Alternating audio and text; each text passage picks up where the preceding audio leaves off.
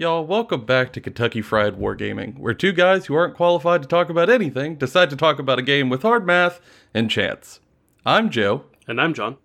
And this is our second episode of this little podcast adventure that we're doing. If you haven't listened to it, go take a listen. Episode 1, we broke down the differences between the two games in Games Workshop's range. Specifically, their fantasy option and their sci-fi option. And we kind of took some time for ourselves and went, what would follow up well to that episode? So, John, what are we going to be talking about today after we broke it down to the basics? So today what we're going to be discussing is major playstyles in the Army. How do you play these two respective games? There's a lot of similarities between the two of them. And how to pick the playstyle for you. I think that's something that a lot of people struggle with getting into the game, is figuring out, well, like, oh, man, I like this kind of thing in strategy games. Like, how do I do that in this game? What works and what doesn't? And it can be a little bit daunting. And a lot of people can struggle back and forth with different armies and really kind of get discouraged because they don't pick a thing that feels good for them. And we're hoping to kind of avoid some of that.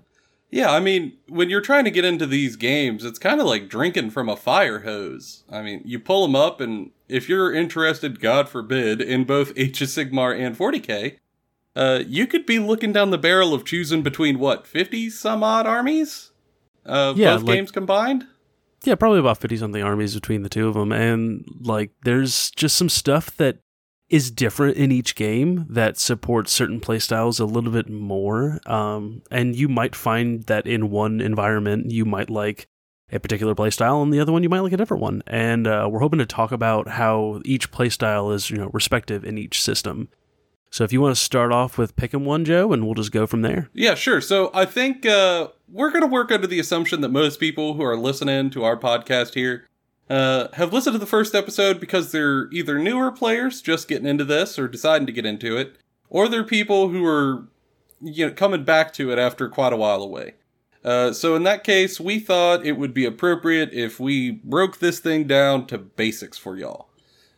So if you're wanting to pick an army, the first thing I think that we should talk about are army playstyles in the broadest sense. So kind of the archetypal armies between both systems.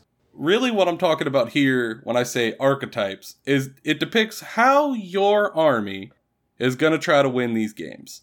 So what you're going to push for to get that victory, or to play that narrative, or whatever you're trying to do.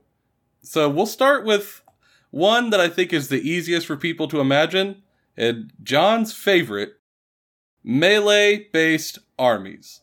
Armies whose whole goal is to get in your face and crush you under their boots to do whatever they've got to do.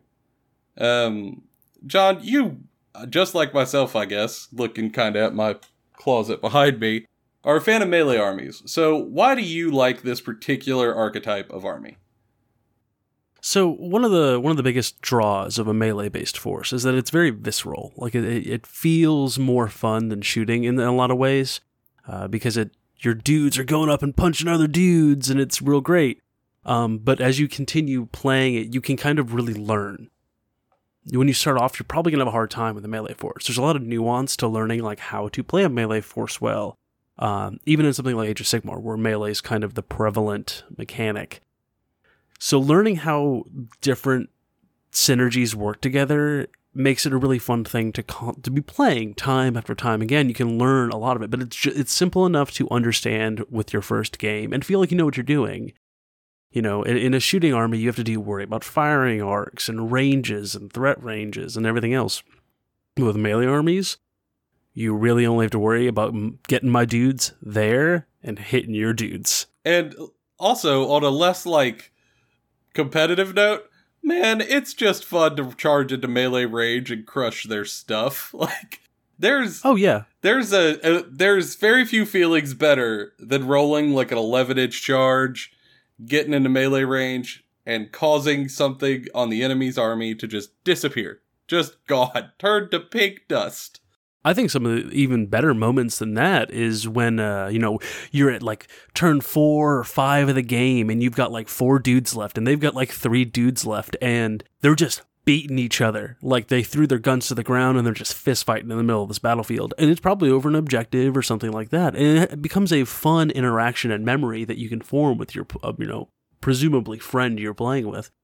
And you guys will talk about it and get into it. Because, you can hit their dude with your dude and, they'll survive it. And they're like, well, my guy's going to punch your dude back. And it's immediate. It's more of a back and forth. It's more of a getting in there and doing the thing with somebody. And it feels really good. Not to say that shooting doesn't have a place in a melee style army. It absolutely does. But melee's really there if you want to be aggressive. You want to take over the board. You want to saturate them with threats. And that's the kind of narrative that you're going for. In other games, they're like the rush style lists, stuff like that. Like in an RTS, just sending loads of dudes really quickly in the beginning of the game. Yeah, if you're Zerg rushing somebody down, you probably understand the idea of a melee army. Maybe you play a barbarian in D&D, something like that. Yeah, you're just going to get in there and mix it up because your battle strategy is the same every time. Apply fist to face, and if that doesn't work, apply more fist. And that's an incredible feeling when you play an army. But I also think that if you're going to play that army, you should probably know what some of the downsides might be. Because this whole thing's about picking what style of force is right for you. And if that's something that interests you, I'd also think you should kind of know what the pitfalls might be for that force. So, as we said earlier, John and I both have melee armies, because we're big, simple people, and we just like to hit stuff sometimes with these little plastic army men. And I will tell you that as many big highs as I've had from these melee armies, there could be some lows. Sometimes a melee army can have trouble winning in very specific matchups. And in those matchups in particular, you might win big, you might lose big. And there's probably going to be very little in between. For example, if you're playing a melee army and you're going up against an all-ranged army, which we'll talk about here in a few moments, sometimes you might just die before you get there. That sucks. It doesn't happen as often as some internet communities would have you believe, but it does happen from time to time, and if you're going to play a melee force, you should probably be okay with just shaking off that loss and moving on to the next game. And one of the things that's really rewarding about that kind of situation, too, is when you lose 3 games in a row to somebody who just shoots you off the table, and then you play that same person, and you've thought about how to deal with this, thought about how to outmaneuver, and then you pull it off.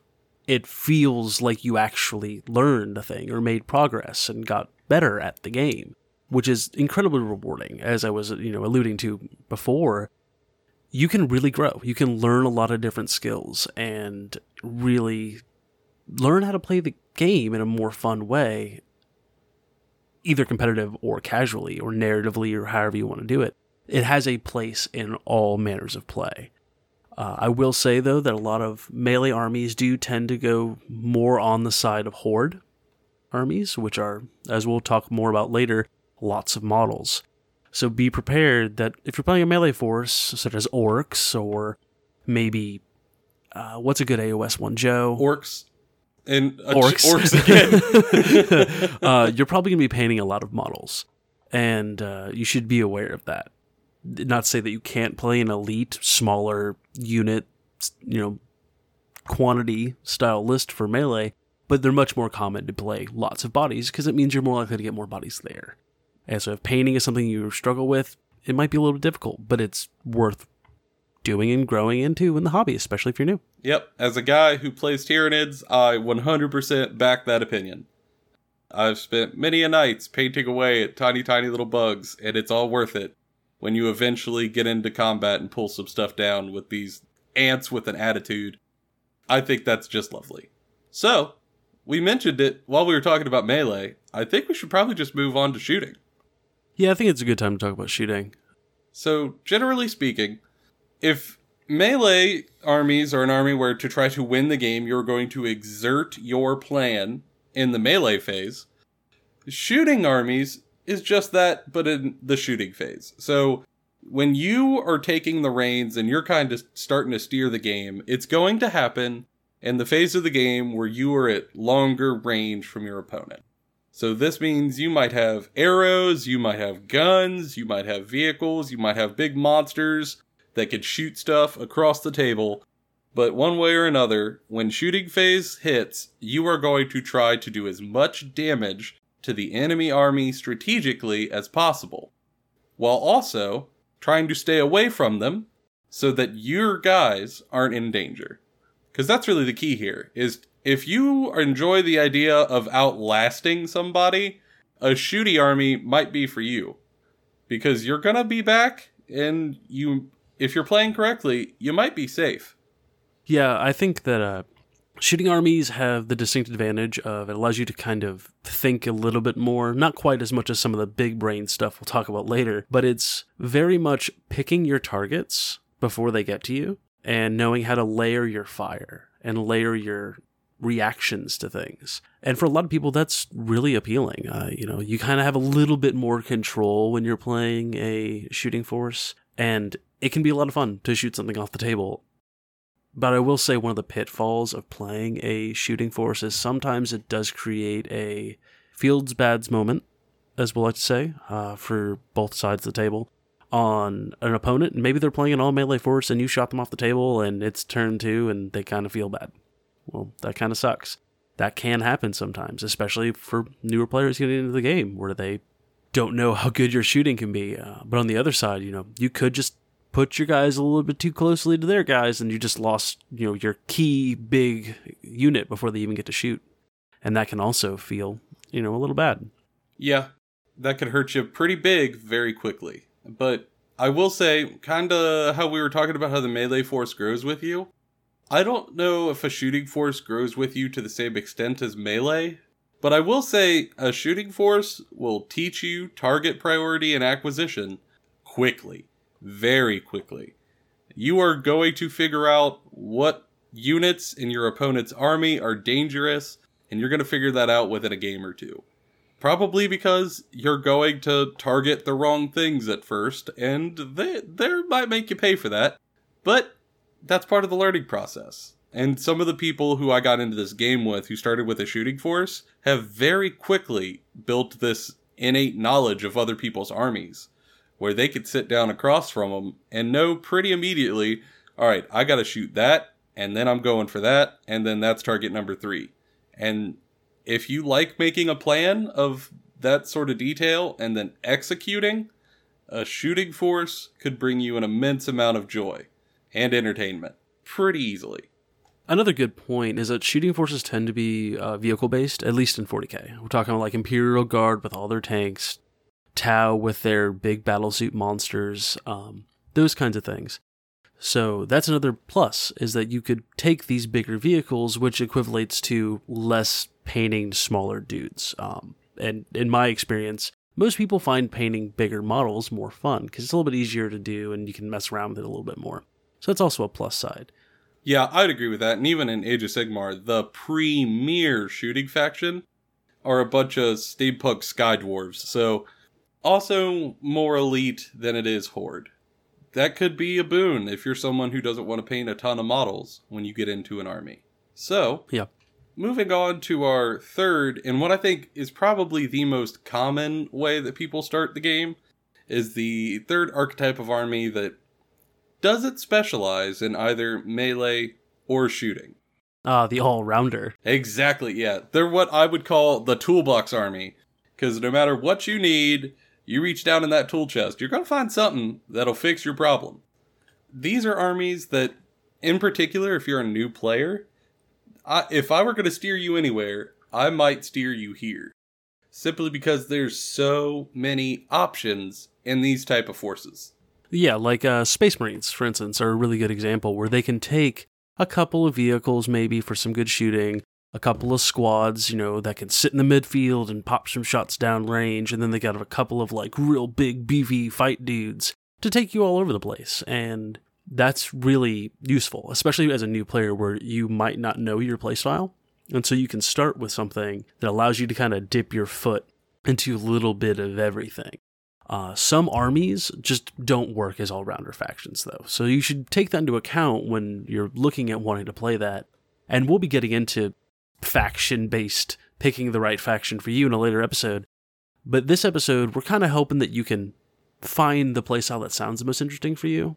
But we will probably, and I'm sure Joe will agree with me, suggest the all-rounder as if you're really new to this and not quite sure what you want to play, because it's a great starting point. Yeah, I mean, I think it's also kind of safe, Like, let's be honest, when you go to get into this hobby, you're going to be spending money on models. And nobody wants to spend money on something that they might not end up liking in the future. And if you don't have a point of reference and you never played these games before, you can't really go wrong with a toolbox faction or an all-around faction. Because once you get into them, there's a model in their army that does just about everything. And another good thing about a lot of the factions built kind of around playing an all-rounder playstyle is that they have more models to choose from. So you'll always have something new to get. There's less redundancies in your list. Like, you're not taking 3 of the same unit. You might be taking 3 different units. And for a lot of people, that's more fun to paint. That's more fun to write a story about. Like, this is my specific squad of elite fist-fighting dudes, or this is my elite squad of sniper dudes. And instead of having, oh, well, this is squad A of, like, fist-fighting dudes and squad B of fist-fighting dudes, and they're the same, but, like, kind of different, Yeah. So it can be a fun experience, too, of building this diverse fighting force so you can tell your own little story about it in your head and share the stories with your friends and all that. And, I mean, also, when you go to play a toolbox army, you're going to learn a lot about the game very quickly. Because you're going to be doing something in every single phase. Because we kind of talked about how before, shooting and melee armies are very focused on those individual little portions of the game. And an all-arounder army, if you're trying to learn, you're gonna. Because every single phase, you're going to have something to do. Movement, you're probably going to have pretty good movement. You get into doing magic or psychic, you're going to have some of that. You get into shooting, you're probably going to have some of that. And fighting, well, surprise, surprise, you're probably going to have some of that. And in doing that, it will kind of help you learn the game as a whole. So if you're someone who learns by doing, and you want to kind of get your head around this order of operations, I would call it, in like how a turn plays out, this would be a good way to do it. The only downside that I would really give to most toolbox factions is if you're like me and you really like spending money on little plastic army men, you might end up spending more money than you thought you would on these little plastic army men. Because there's going to be a cornucopia, a plethora, a bountiful field of cool models for you to buy and paint and try out. Well, I think beyond that, too, it's when you play a game with a group of models and then you run into a situation where you're like, oh, if I only would have had this tool in my toolbox. Oh, danger. It's just like when you run out of a tool at work or something and you need to go buy a new one for that situation. You're going to do the same thing. You're going to run into a situation where, like, if only I would have had a heavy weapons team to deal with that tank that shot me to death. You're going to go out and buy a heavy weapons team. Like, you're going to feel that initial drive to do so. And for a lot of people, that's a lot of fun. For some people, they want to just kind of focus in. So it's another thing to think about when trying to build an army. Yep. Do you want to have like a little bit of everything? Or do you really just want to be like, I got like 20 tanks, dude? As somebody who has 8 squads of intercessors and 5 10 millimeter sockets, I fall in that category. And I could not recommend this one enough. So, John, let us go to the Eldritch Realms. The most... Oh, are you talking about magic armies? Well, I'm going to call them trick armies, because... Oh, I would disagree. I think that magic and trick armies are 2 completely different things. Oh, Lord, here we go. I knew it. The moment I said this distinction, I was ready. Alright, we'll start with magic armies, or psychic armies for people who decide to play 40k. They're interchangeable, I promise.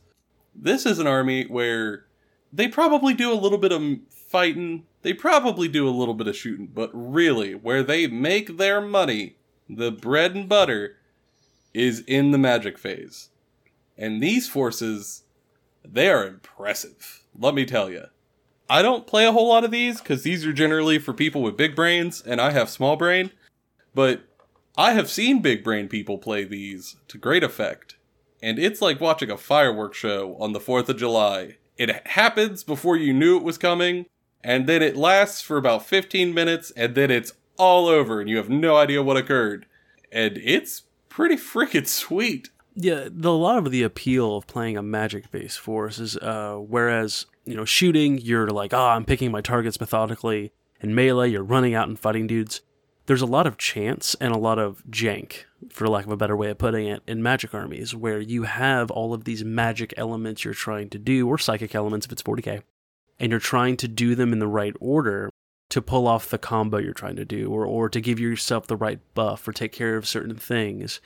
And like Joe was saying, you're gonna have melee dudes, you're gonna have shooting dudes, but they're not the greatest at it. Your focus is mostly magic, and using that magic to benefit what you need in that time. Similarly to an all-arounder army, but very focused on magic. And where this leaves you is with a huge amount of strength in those specific phase. Whether it's the magic phase in AOS or the psychic phase in 40k, it'll allow you to prevent other people from doing magic more often, and it'll allow you to dominate in that phase. Yeah. Which feels really good, but can occasionally cause a little bit of grumblies, especially in something like 40k, where there's entire factions that just don't have access to magic at all, like no answer. Yeah. And good point. That can be a bit weird with some of your friends, but generally there is some responses they can have to it, so it allows you to do a very special thing. One of the side effects of a magic army, though, is that there's not a lot of options for it in, like, 40k. AOS, I believe there's a lot more magic in general, but in 40k, there's very specific factions that are really good at the, psychic phase. Not a ton. Yeah, I think in AOS it's a little more common, because in AOS almost every faction has a little bit of magic, but there are four or five factions who absolutely can dominate there. And when a player who is sort of naturally attuned to this style pilots one of those armies well, it's a sight to behold. Because generally, when we were talking about melee and shooting before, we inherently talked about how those strategies are kind of played out over multiple turns. Very rarely on your average game are you gonna wipe the enemy army and win the game in a single turn. That's going to be something that you have to play out over 3 turns, 4 turns, 5 turns, maybe more, depending on how long your game goes. But a magic army, sometimes if you have a player who could figure out that wombo combo and that falcon punch, it could cause huge effects very quickly. However, unlike shooting in melee, your magic isn't guaranteed to go off. So it really comes down to how well was my plan put together for what spells I needed to cast and when I needed to cast them. And then did I account for what happens if that just didn't go off? And that can really be appealing to someone who likes the idea of a deep strategy game. And if you're one of those people, I think this might be a great place for you. It's also a really high risk, high reward type of playstyle where you're putting your eggs in a basket and hoping that basket doesn't get shattered. So like that, if that's appealing to you, great. Because when a magic army goes off, especially if they get good luck, they go off big. The first time you get 3 spells that just go off with the highest probability, with the highest potential that they had, you're going to feel really great about it. But at the same time, you might have a bad time when, the opposite happens. Yeah, if none of your spells go off and you didn't position or plan for that, you could be caught out in the open with no defenses. And this is another one of those factions where it's really elite-based, less horde-based. It's way more about small individual units or characters specifically with really good psychic ability or magic ability and what they can do. And a lot of it is named characters instead of, generic characters. But Joe, I think that's pretty good for the magic guys. Why don't we talk about something we've kind of hinted at in a couple of them, and that's horde armies. A big part of both. Yeah. So John and I both have a special place in our heart for horde armies. We just can't help ourselves but keep hopping into them, despite the fact that we get so buried in trying to paint all of the guys we need to for them. But here we are. Both of us played a horde army. Alright, I'll put it this way. If you're someone who watched the movie Starship Troopers and saw that scene where the bugs are skittering across the planet by the thousands and went, wow, this is for you. Like this is your army. If you like the idea of unending tides of enemies blanketing a battlefield so thick that you can't see the ground and their rolling mass is all that's left of the earth below their feet, this is for you. These are armies that they don't necessarily win by just shooting, or win by just fighting phase, or win by just magic. They win by throwing so many bodies at you that you eventually are just going to drown beneath them. Yeah, I think that horde armies are like the quintessential, I want to see as many of my dudes on the table as possible, and I want to just clog up the board. I want to control the board to the point where you have to make certain decisions because I have 200 green orc boys charging you. Yeah, no matter what you do to take this objective, you are going to have to kill 200 guys first. And that's a hard ask for some people. That's a lot of models to have to shift. So generally, it's a lot of models I have to paint too. No kidding. It's a Sisyphean task, and every time I just get to painting all my Tyranids, I go buy more Tyranids, because I guess I don't like myself. But maybe one day I'll learn. That day's not today, though, judging by my paint rack behind me.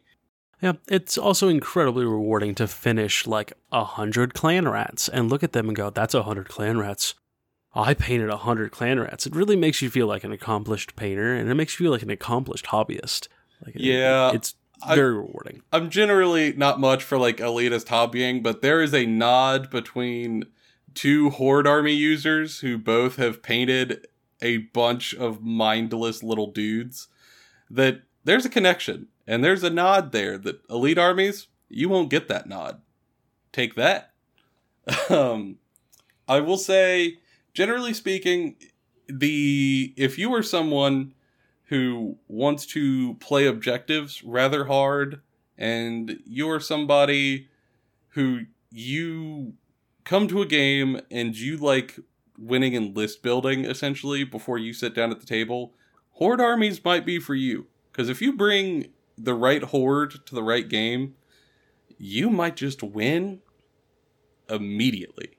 I mean, well, I won't say literally immediately, but there's definitely a moment where sometimes I have sat down with a non-horde army and looked at a horde across from me, and I knew the moment they set down like 30 orc boys, and then another group of 30 orc boys, and then a third group of 30 orc boys, that I didn't have enough bullets in my army to take out that many guys.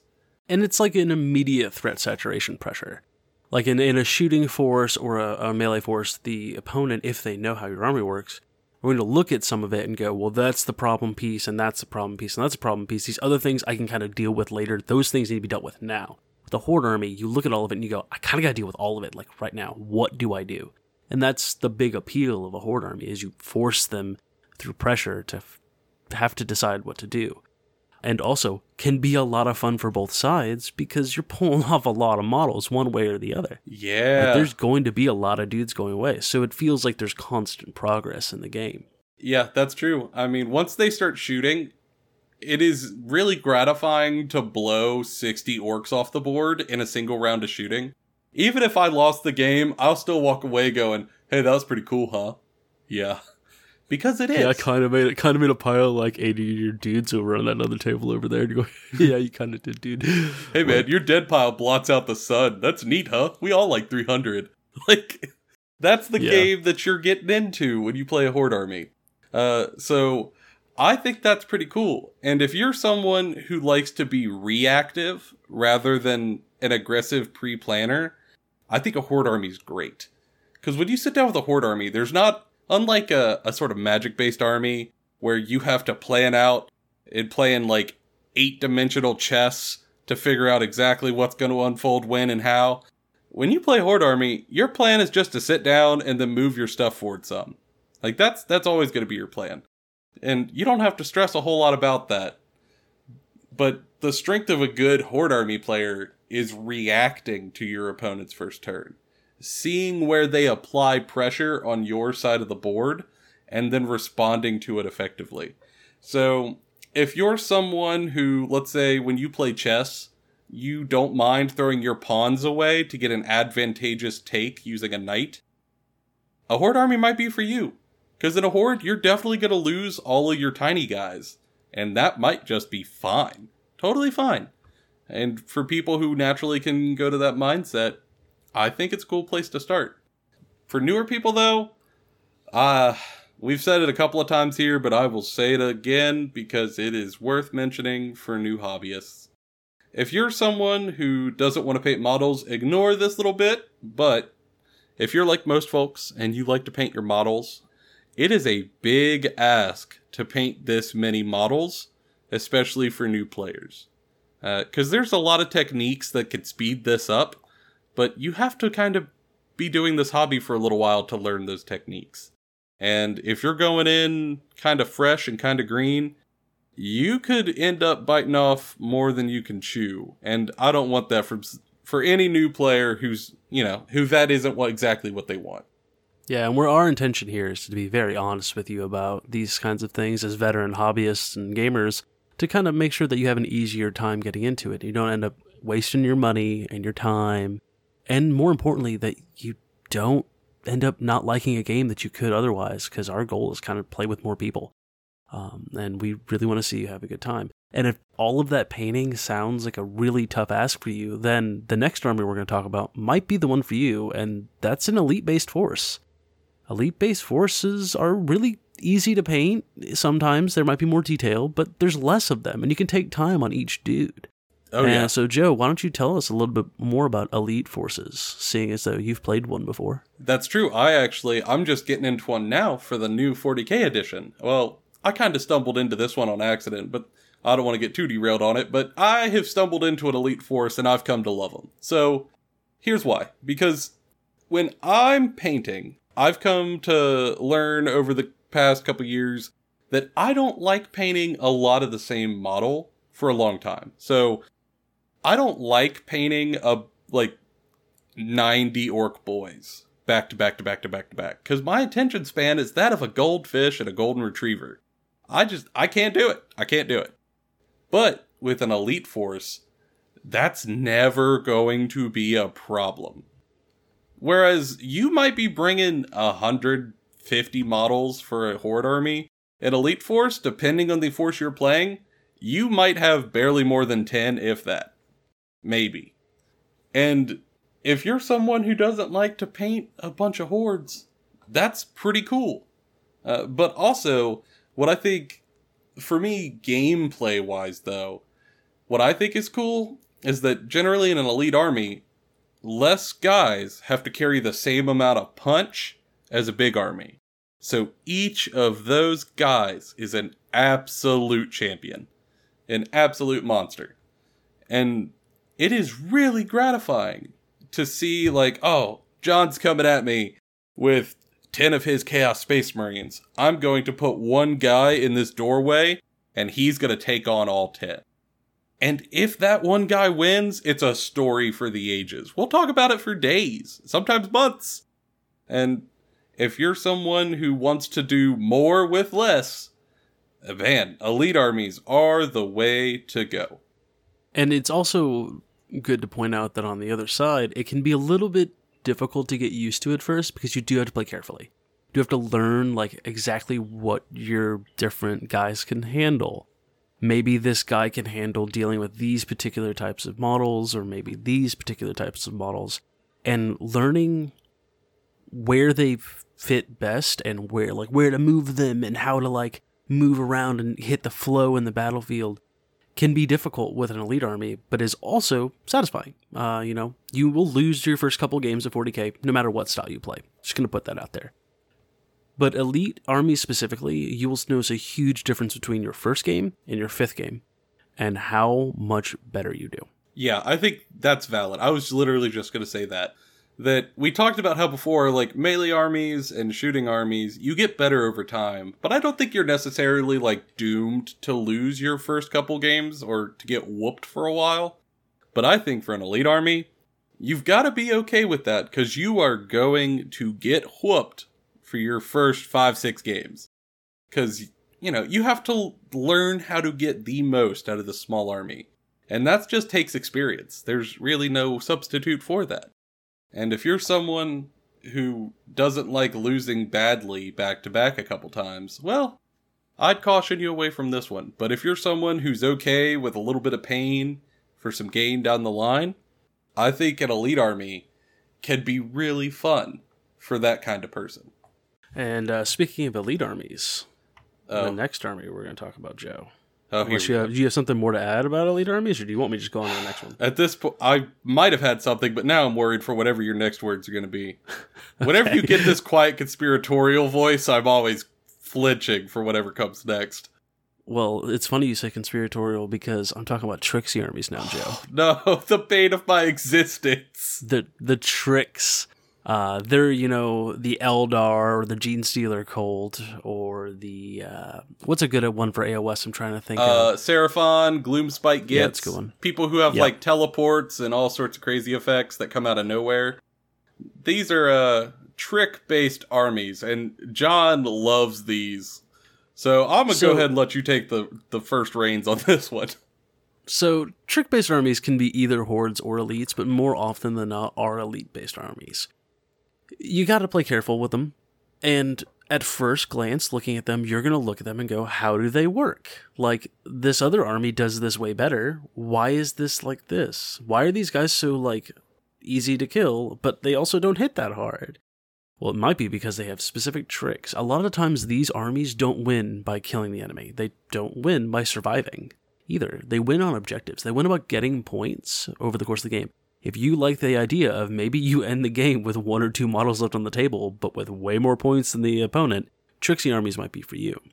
It's all about deciding where you're going to sacrifice units and where you're going to, choose to charge in and play a distraction if you like playing mind games, that kind of thing. These are the kinds of armies for you. Trixie can be incredibly rewarding, but it's also probably the hardest type of army on this list. And won't lie to you, generally appeals to more competitive-minded players. And not to say that you can't play them casually, but a lot of the tricks in this boat are more pushed towards competitive play. And so playing that kind of army with your buds can sometimes be frustrating for them. And so when playing this type of army, keep that in mind, especially when you're trying to build that social contract with your opponent so they don't get too frustrated halfway through the game.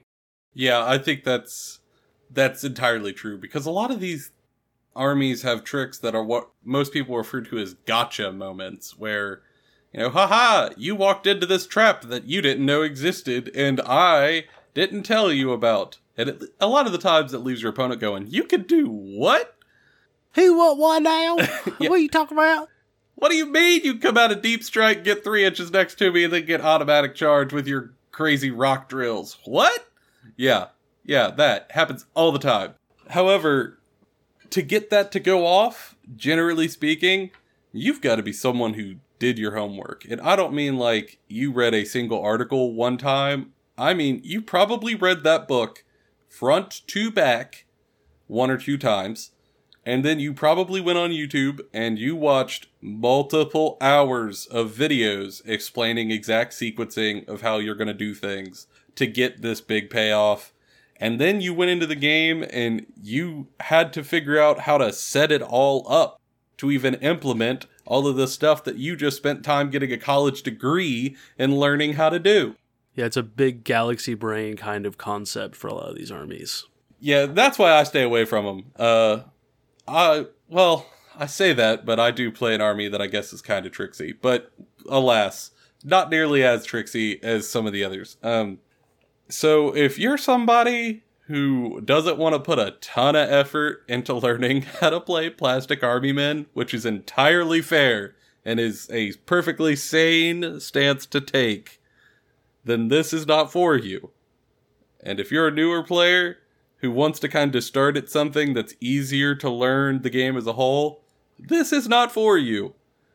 But if you are somebody who likes to play every video game you've ever played on expert mode, and who likes to build all of their IKEA furniture with no instructions, then this army is probably going to be up your alley. Like, this whole archetype is going to be for you. Because you... The army also kind of focuses you into having to learn how every other army works. You have to know the game inside and out. You have to know how all the turns work. If you want to read the rulebook cover to cover and memorize it, you're going to need to for this kind of army. So we're really trying to let you know here, it is a lot of fun. It is really fun to get into. And especially, even in narrative games where it's not competitive, you can have like these weird objectives you're trying to secure for this galaxy brain plan of yours against an opponent of maybe like just dumb orcs. But it's still going to require a lot of understanding the ins and outs of the game. And I'm sure we'll get into it in a later episode of how to approach that kind of play. But it's hard to get into, so be warned. Yeah, and I think, kind of what we've been saying over the course of these archetypes is that some of them are going to be more opening to new players than others. However, none of them are necessarily easy. None of them are necessarily like sit down and autopilot to win. All of them are going to take some effort, but this one is just going to take a lot more. However, that kind of leads to an interesting topic, John, and it's not a new archetype of armies, but it's a topic that stretches across all of the army archetypes that we mentioned today. And it's one that I think is kind of important for new players to get into and to talk about. And that is the concept of difficulty in an army. So it's really hard to kind of break that down unless we do it army by army, which we're definitely not going to do here today. But generally speaking, what do you think makes an army more difficult or more challenging to play and get into? And what do you think makes an army easier and less challenging to get into? Well, so to start off with, I think one of the things to make an army less challenging is it capable of taking a punch? Yeah. Something like Death Guard or Space Marines in general or Necrons, or in AOS, something like Stormcast Eternals. Just the tougher guys, the guys that can allow you to make a couple of mistakes without being crippled. But on the flip side of stuff, you've got stuff like Eldar, and Skaven would be one of them, where they kind of get hit a little too hard and it can just ruin your whole game. Yeah. Like you can just be dead because you be positioned poorly. And that really kind of determines the easeability for a newer player in a faction.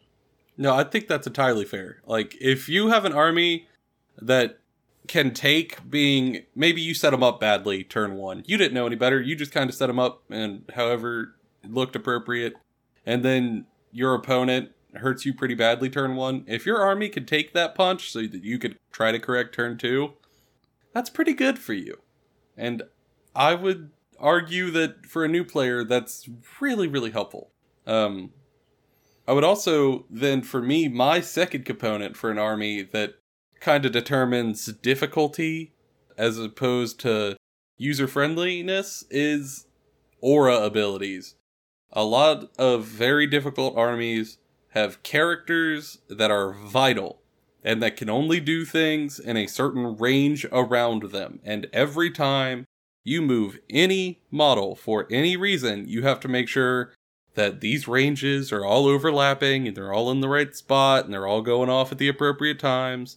And if nothing else, that's just a lot of bookkeeping that, at least when I got into my first army that I no longer play, that drove me nuts. Yeah, I think that aura abilities can definitely be a bit overwhelming for a newer player, especially like keeping all of the ranges in your head at the same time. But I think in the flip side, there are certain armies that do have aura abilities, like Space Marines, in which it is a huge boon, because Space Marines can get a lot of rerolls to hits and to wounds, which is how you do your damage. And that's very useful to like even out the chance to really kind of, again, make up for your mistakes. And, we'll get into it more, I believe, in the next episode, right, Joe? Where which armies we kind of suggest for newer folks. Starting next episode, specifically. So that way we can walk you through, rather than here where we're kind of being broad, so you could get in your head what you might be into. Next episode and the episode after, we'll be breaking them down into specific factions that fall into these archetypes. So that way, if you've thought about it over the next week or so, and you've decided what kind of army you're looking for, maybe we can kind of point you in that direction. But yeah, I think that's fair. Auras can make things a little easier, but what I experienced was like an oversaturation of auras, and that just became that became real difficult very quickly. Yeah, when it becomes like having to combo certain characters together to get a particular effect, whereas instead of taking, I took one dude and this dude does one thing, that's really easy. But when it's, I've got 3 separate dudes, and when they combine together, they do this big thing, it's a little bit harder to manage, especially as a newer player. Yeah, I would 100% agree. Also, in terms of ease and difficulty for an army, this one isn't playstyle, but it's for building and painting and hobbying. Newer armies that were released more recently, newer armies are easier for all hobbying purposes. Some of the armies in these 2 games are really old, and their models aren't in plastic. They're in resin that is less than ideal to work with and is warped and bent. And sometimes the models are in metal, which can be even worse to work with. And in terms of trying to get an army painted and built, that can be difficult. Whereas the new sculpts are gorgeous and absolutely stunning. And it's not to say that those armies aren't worth looking into if it's something you're really interested in, because a lot of it is a learning experience from the hobby perspective of learning how to handle some of that stuff. Yeah. And I'm sure we're going to get into that here. We love talking about this game. We do it all the time. It's the reason we made the show. Yeah. We're going to tell you so many things if you like hearing our voices. Oh, but yeah, I can't blame you at all. However, did you have something else to add to that, John? Yeah, I was going to say that, even though the plastic is easier to work with, there is a certain quality to some of the older stuff, and you can even still find some of the stuff on like eBay. So don't be too scared of the metal and the resin. There's lots of people online that can, have guides to help show you how to handle it and deal with it. But as Joe said, the plastic will just be easier, and they will have more detail. So yeah, I think that in mind. That's a pretty fair generalization. All right, John. So before we get out of here, I thought it would be fun if we tell all these people the things we did when we didn't listen to anyone's advice and maybe made some purchases that we might have regretted. So I'll start, because I almost didn't get into this hobby because I chose an army that was a bad choice for me when I got into this game. I chose an army that frustrated me so much that I almost didn't continue to play Age of Sigmar, and it was a shame. And it was, for me at least, it was largely the inspiration behind wanting to put together this episode, to maybe save y'all a little bit of the pain that I went through. So when I got into the game, I knew almost nothing about the lore or the rules or any of that. I was just getting into Age of Sigmar, and Age of Sigmar was a little newer at the time, and I saw that there was an army of big laser dinosaurs, and I thought, like, laser dinosaurs? That's the pick right there. Like, I love Jurassic Park. It's my favorite movie. Shut up. Like, that's obviously the pick. Why are we even talking past this point? Just give me laser dinosaurs. And I got these laser dinosaurs, although at the time I was just coming out of college. I think I was in senior year of college, and I didn't have a ton of money, so I thought I would do the eBay route, and I would buy some used models off of eBay. And I found some. I found a lot of them. I found more than I was ready to handle. And I bought them, and they were fairly cheap. And they got here, and they were in all sorts of disrepair. They needed stripped, which I had no idea what was or how to do. A lot of them needed to be, like, slowly pieced and glued back together, which I'd never done before in my life. And some were in metal, which I didn't even know how to get to stick. And it was awful. I was totally overwhelmed. I felt like I didn't know what to do with anything. Luckily, I managed to rally, and I pushed through that part. And I got most of an army put together. And then I put them on the table, and they turned out to be one of those armies with a ton of auras that had to be used together, plus a bunch of magic spells that needed to go on top of all your units to make them more powerful. And you had to make sure all your ranges were correct and appropriate. And it was just it was mind-boggling. Mind-boggling. There were so many options that I was absolutely paralyzed. And when I did try to play them, I couldn't get them to perform the way that people told me they performed. And I felt like this hobby just wasn't for me. Like, obviously, I'm not capable of doing this thing. But luckily, someone found me and said, maybe you should just try a different army first, then we'll see how you feel. And I'm immensely grateful, because sure enough, I got a new army that I got into Stormcast Eternals, which are brand new sculpts, simpler to use mechanically. They're a great toolbox army that had a little bit of everything, and all of a sudden, I was having a blast. But I was not for the first bit I got into this hobby. Yeah, my first experience was a lot different. I first started when I was much younger. I was about 12 or 13 years old, something around there. And I had gotten a box of Imperial Guardsmen. And I was like, I love Starship Troopers. Oh man, I love Halo. I'm going to have these cool Marine dudes. They're just regular dudes fighting space bugs and evil demons from outer space.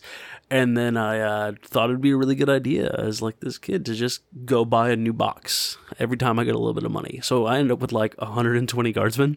Oh, that was my whole God. army. And back then, Guardsmen could not deal with tanks. Like you couldn't shoot vehicles with their little laser guns or do anything. So I built this army of 120 little Guardsmen dudes whose arms were barely put together, and like half of them weren't painted. I painted like 10 dudes, and like I tried to play against somebody, and I got stomped so bad. I didn't play the game for like 2 years. I just kept these dudes like on a shelf and didn't touch them. And then I ended up coming back later. I went to Fantasy and played a little bit of Wood Elves, and then started playing other things. And since then, I've played almost every faction in at least 40k. Not so much Age of Sigmar, but yeah, like it was rough going there for a second. So from a manner of experience, I can tell you, like, listen to some stuff and kind of make an informed decision. What you like aesthetically also matters, but be aware of what you're getting into so you're more prepared, and hopefully we can help ease you in. Before you end up with a bunch of guys with angry flashlight guns from the movie Platoon, and you're supposed to fight cosmic horrors and aren't prepared.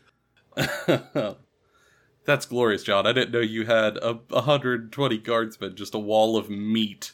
That was your whole army. Yeah, like little 12, 13-year-old me had sat and spent like 2 weeks building all these, like went through bottle after bottle of super glue, covered my hands in super glue, like putting these dudes together, and they didn't even look good. Like they did not look even, they were like I had arms that were very clearly not built the right way and stuff like that. It was crazy. All of your guys had dislocated shoulders. Yeah, it's just battle damage. Don't look too closely. Like, since then, I keep wanting to build horde armies. Like, you keep wanting to go. Like, Gene Pseudo Cult came out like a couple of years ago, and I bought them and then sold them, and now I'm sitting here going, man, I should really start Gene Pseudo Cult army again. Like, because I have a problem. Like, I don't have the space for it, but I want the space for it. I'll get a storage unit. That's what I'll do. Storage unit. Dude, you are not going to get a storage unit of shame for your unpainted plastic boys.